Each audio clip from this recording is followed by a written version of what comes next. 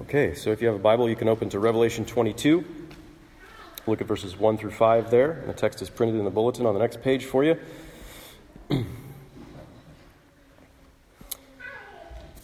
So this is the final vision. We're almost at the end of the book of Revelation. This is the final vision that John records in Revelation. It's the furthest look into the future that is recorded for us in all the Scriptures. In a sense, it's a return to the very beginning of what's recorded in the Scriptures. It's a restoration and recovery of the paradise of the Garden of Eden, where God first placed humanity in his original creation. But it's not merely a return to the original Eden. It's a new Eden.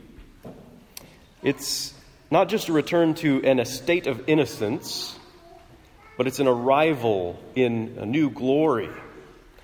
It's not just a return to the garden, but it's a procession to this eternal garden city that we find talked about in the last couple chapters of Revelation. So it's easy for us to idealize the past as sort of the good old days. I think that's natural for a lot of people. Think of the past as a golden age. It's long gone. It's easy to believe that the further downstream we get from the original creation, from the original paradise where God dwelt with his people in Eden, the more faded and worn and unrecognizable our whole reality becomes. It's easy for us to think that with God, the origin is perfection. The source is perfection, that there couldn't possibly be something more perfect, something better yet to come than the perfection that we've already seen in the past. But this is the true glory of the true God, is that the last things are better than the first. The last things are better than the first. In the new Eden, God promises us that not only will we recover what we had lost when we lost the first Eden, but he'll give us so much more. And these things are only possible with the triune God, with Father, Son, and Holy Spirit as revealed in the gospel of Jesus Christ. So let's talk about the new Eden that's coming. Let's talk about that. Let's pray, then we'll read the scripture. Father, you've disclosed your reality to us in the scriptures. You've even told us about the future. That's marvelous. That's unusual. We pray that you'd help us never to take such things for granted. Help us to hear your voice, to learn from you, to be changed by you. We pray that you'd give us your Spirit's help now as we consider your word. We ask in Jesus' name. Amen. Then the angel showed me the river of the water of life, bright as crystal, flowing from the throne of God and of the Lamb through the middle of the street of the city. Also on either side of the river, the tree of life with its 12 kinds of fruit, yielding its fruit each month. The leaves of the tree were for the healing of the nations. No longer will there be anything accursed or any curse, but the throne of God and of the Lamb will be in it, and his servants will worship him. They'll see his face, and his name will be on their foreheads, and night will be no more. They'll need no light of lamp or sun, for the Lord God will be their light, and they will reign forever and ever. This is the word of the Lord. Thanks be to God. So those who trust in Jesus Christ, this is a pretty bright future that's promised to us. We can expect a bright future where the last things are better than the first. So let's just think about that simple fact for 1 minute, that we can expect a bright future where the last things are better than the first. Before we get more into the details of this passage, there's a big fancy word that Christians use, and I think I've probably dropped it on you a few times through the series on the book of Revelation, that we use to talk about the future, that we use to talk about the eternal state and the end. That's a new beginning. There's a fancy Christian word. It's eschatology. It means words about the last things. Words about the last things. And in Christianity, last things are better than the first things. So Christian eschatology, Christian words about the last things, Christian good news about the future, our understanding of the overall trajectory of history as superintended by God, Christian eschatology is full of hope. And that simple fact is quite unique, that we have a hopeful vision of the future. It's unique.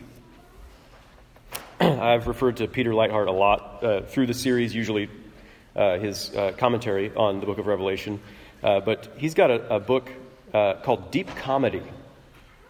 I think it's very good. And he makes the case that Christianity in the ancient world, it was really alone in its sheer hopefulness about the future.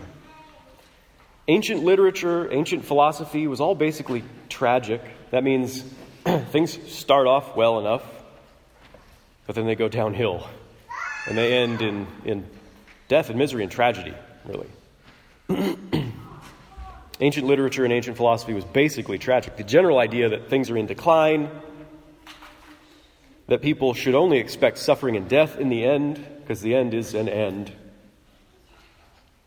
It seemed to resonate with everyone, and it seemed like the most honest interpretation of the world. And then along came Christianity with its eschatology, that after suffering and death, after the end, comes a new beginning, comes glory, resurrection and glory. After this old world comes a new world. After mourning and grieving comes joy in God's presence forever. Christianity teaches the reality of suffering and death. These things are real. But the victory of life in the end is also real. It's what Christianity teaches, as seen in the last Adam, the last man who was better than the first. We see that suffering and death are reality, but victory and hope and glory and joy afterwards are real. We see that in the last man. As one theologian, Kelly Kapik, puts it, Jesus is the eschaton man. He's the last man. He's the omega man. Right? He's the one in whom we see the end. He's the one in whom we see the last things that God has in store for humanity. Our eschatology is Jesus. Our words about the last things, it's Jesus. In Jesus we see the ultimate destiny of humanity. We see he poured out his life for love's sake on the cross, and God raised him up from the dead, and God raised him to his right hand. That's the destiny that God has in store for humanity. And in Jesus we have the promise that this future doesn't just belong to him. This future will also be ours through faith in him, through our spiritual union with him. The last things that are true of Jesus are also going to be the last things that are true of us. Jesus is the good news for our future with God. He's the good news that our trajectory, it isn't just a tragic one. And this good news, this gospel, has changed the world. It has changed the world, and now there are many more stories with happy endings. It's not just like the ancient literature and ancient philosophy where everything was tragic in the end. And more generally now, people appreciate hope.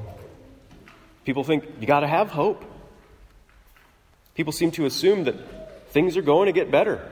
Whether we can really see it visibly or not, things probably are going to get better. People in general believe these things. Modern people might not like to attribute those changes away from a tragic worldview to a more hopeful one. They might not want to attribute those changes to Christian eschatology, Christian words about the last things. But many historians and scholars have shown that it comes from the unique Christian beliefs about our future. Any general hopefulness about the future. Fairy tale endings. So, visions of the future, they were predominantly dystopian before. And since the rise of Christianity, these visions have become largely utopian, although, as we can see from modern art, the dystopian future has made something of a comeback, right? It's a little bit trendy again lately. But the mere fact is, Christian eschatology is good.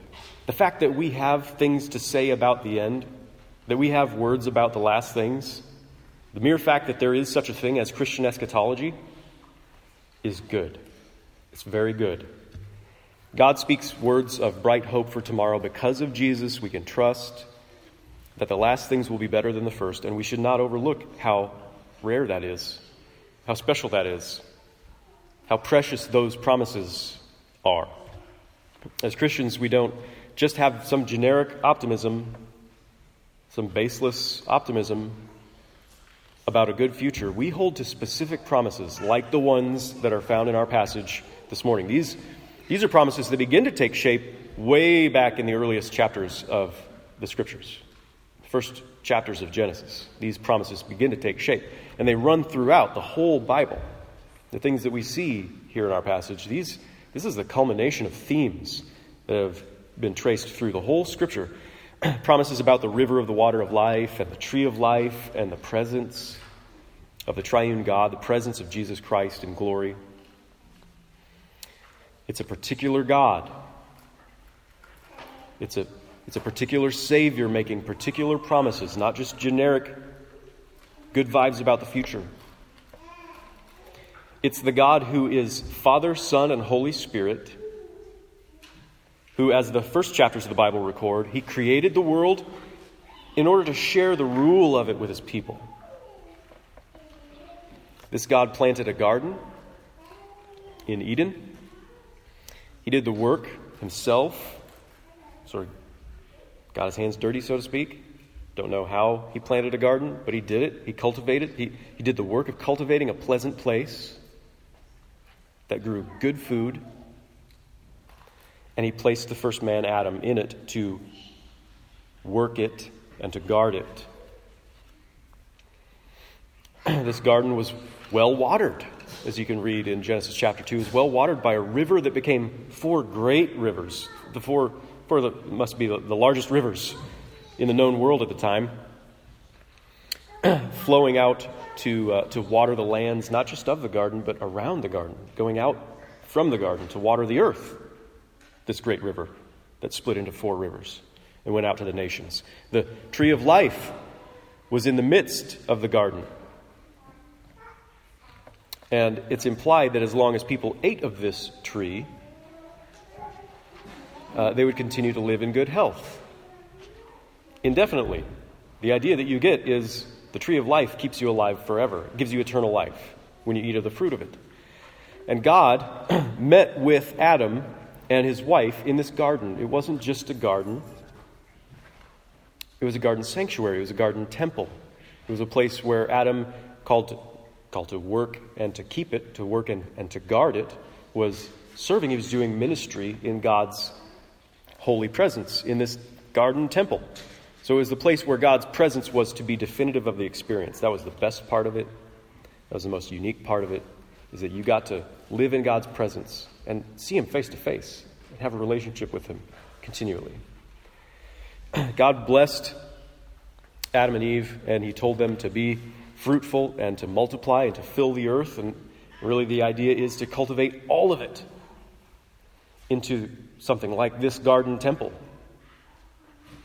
To take what he himself had made, which he called good and very good. To take this original, unstained, unblemished, good, very good creation of God's and to improve it. To make it more pleasant, to make it a more productive place, to expand it. To make it a place where God would be present with his people in more places and with more people. But things changed. They did get worse. There was some tragedy. There was that direction. In Genesis 3, the world fell into a spiritual night. Language you find really throughout the Scriptures. Spiritual darkness. Spiritual night. Because humanity despised the God who had been so good to them. And as a result, God placed a curse on the man and on his wife, and he banished them from the garden. He banished them from the tree of life, and he banished them from his presence. And the rest, as they say, is history. But throughout this history, God has not forsaken his goodness. It's not a tragic history that the Scriptures record and proclaim. God has not forsaken his blessing. God has not forsaken his purpose and his vision for this world. He's not forsaken his people. Even though we all have forsaken him, he's not forsaken us. He's made promises to restore his people back to his presence. Promises to restore the river of the waters of life, to restore the tree of life to us in a new Eden where all these things are bigger and better than ever before. Bigger and better than they were in that original good and very good creation. In God's creation in the original garden, there was night and day. In the new Eden, there will be no more night. And that's probably symbolic. It's the spiritual darkness. The spiritual darkness that settled upon the world with our sin, it'll be eradicated with the dawn of eternity in God's presence. God himself will be our light, our constant light. There will be no more curse because there will be no more sin. There will be nothing unclean, nothing to merit God's displeasure, nothing to provoke his righteous anger and his wrath and his curse. And that means if there's going to be no more sin in order to provoke God to anger anymore, that means we will be made new. It's not just all other things and circumstances and other people that will be made new and then we'll have a good life. I'll be made new. Our last estate will be better than the first because in the beginning there was the possibility of sinning. But in the last, there won't even be the possibility of sinning. There won't even be the possibility of ruining our relationship with God ever again. We will always walk in the light of his presence. We will always see the face of God. This is dramatically better than the way things have ever been. Before Jesus came into the world, not even the holiest of God's people were allowed to see his face. God had said, even to Moses, great Moses, his chosen deliverer of the people of Israel, the greatest Savior that we could find in the Old Testament. God said even to Moses, you cannot see my face, for man shall not see me and live. We lost that privilege when we were cast out of the first garden. An unholy people cannot see the face of a holy God. But that privilege will be gloriously restored in the last garden. As John writes in another place, in 1 John chapter 3, he says, Beloved, we are God's children now. That's true. This is a new reality that we're living in. We have this relationship with God through faith in Jesus Christ. We're sons and daughters of God. We're children of God now. And what we will be hasn't yet appeared. We could barely even begin to imagine it. But we know that when he appears, we shall be like him because we shall see him as he is. As he is. It'll be the perfect vision of God, the perfect crystal clear vision of God and of Jesus that will transform us so that we become like him in glory. There will be, as it says in verse 1, the river of the water of life flowing from the throne in the new heaven and new earth, this new Jerusalem, this new Eden, where the throne of God is central. The river of water of life comes from it.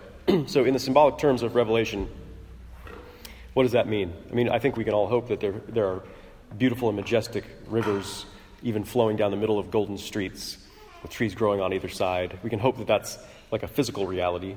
But the main point of this is it's a symbolic vision that we're receiving. What does it mean? Well, as Joe Hamilton read in our Old Testament reading, Ezekiel had a similar vision. He had a vision of the new temple, the new future temple of the Lord. And water was issuing from the threshold of the temple. It came from the temple. The source of this water really is God. God is the source of this living water, this pure water, this clean and refreshing water. So it's issuing from the threshold of the temple, the place where God meets with his people. And normally we'd expect something like this. It's just a little trickle, right? I mean, if you heard it, the passage, it really is supposed to be surprising because it issuing from the threshold, from the temple, from the throne, from God's presence, it's just this little trickle of water. And we'd expect a little trickle of water like that to seep into the ground or to evaporate and just basically disappear within a few feet of its source. But with God, the water doesn't dwindle as it gets further from its source. It deepens the further it goes. It's something of an impossibility, really. It's not anything that we would normally experience in this world, because without any tributaries feeding in, right, without other little streams flowing into this little trickle in order to make it a larger body of water, a larger river, just a little trickle from the sanctuary, from the place where God meets with his people, it grows. And it grows until it's a mighty river, deep and wide, and it's a river of this pure, sweet water that, again, unlike our normal experience with rivers and bodies of water, when it pours into the sea, this great body of salt water, this pure, clean water doesn't become contaminated and impure. It makes the sea clean and pure. And it's a picture of the Spirit of God. It's a picture of the dynamic and life-giving God going into the world, cleansing and reviving wherever he goes, bringing life wherever he goes. He's not contaminated by death. He turns death into life wherever he goes. It's just like when Jesus touched lepers and everybody expected, you don't touch lepers, you'll catch leprosy from them. They're contagious. It'll be contagious to you. You'll catch their disease. But wonderfully, it was his cleanness that was contagious. It was his life and his health and his wholeness that spreads to others and is restorative. And Jesus says that this renewing stream issues forth actually from his people. It says in John's Gospel in chapter 7, Jesus says, "Whoever believes in me, as the scripture has said, out of his heart will flow rivers of living water." This river of the waters of life are going to come from the heart of the people who believe in Jesus, he says. We're carrying the sweet water of life wherever we go as we proclaim the gospel of Jesus in the power of the Spirit. So the river is flowing from the throne in this vision in Revelation. It's flowing from the throne of God and of the Lamb, which means that the gift of life, the gift of divine life and restorative, purifying, refreshing, cleansing life that comes from God, it comes from the place where the triune God is worshipped as sovereign. It comes from the place where the God-man, he's on this throne, the God-man who gave himself as a sacrifice. He's the Lamb who was slain. He gave himself as a sacrifice. He is enthroned as Lord. When Jesus is enthroned as Lord, then you've got the rivers of the water of life. And also on either side of this river, you've got the tree of life. So it's hard to know really from the passage whether it's some kind of single gigantic tree that has its roots on either side of the river, spanning the river, or whether it's an orchard of the same kind of tree lining the river, like you see more, I think, clearly in Ezekiel's vision.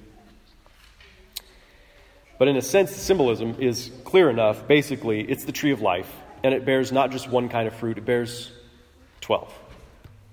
12 kinds, yielding its fruit each month. The tree of life is constantly bearing fruit,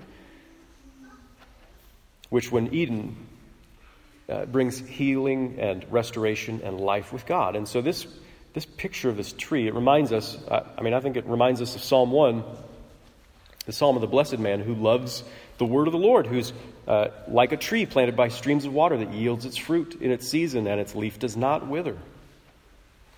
Right? So the true blessed man of Psalm 1, the one who is himself actually the tree of life, it's Jesus. He died on a tree so that we could eat the fruit that gives the eternal life, the life with God. And in this new Eden, we, the people of God, we're the tree of life. We're bearing 12 kinds of fruit for the healing of the nations. Remember, 12 is the number that represents the people of God. Originally, the 12 tribes of Israel, and then the 12 disciples, who are the foundation of the church that's marked by this number 12 all throughout the book of Revelation. Just as the rivers of the living water flow out of our hearts, so also The fruit of the Spirit is born in our lives through our union with Jesus as we're grafted into him as the tree of life, as we're grafted in by faith. So the new Eden is better than the old one. We don't just drink the waters ourselves. The rivers of living water, they flow from us, from our relationship with God. We don't just partake of the fruit of the tree of life. We participate in the healing and the life of the world. We participate in that. We extend the life of the world, Jesus, to the world. We don't just trust God in the spiritual nighttime.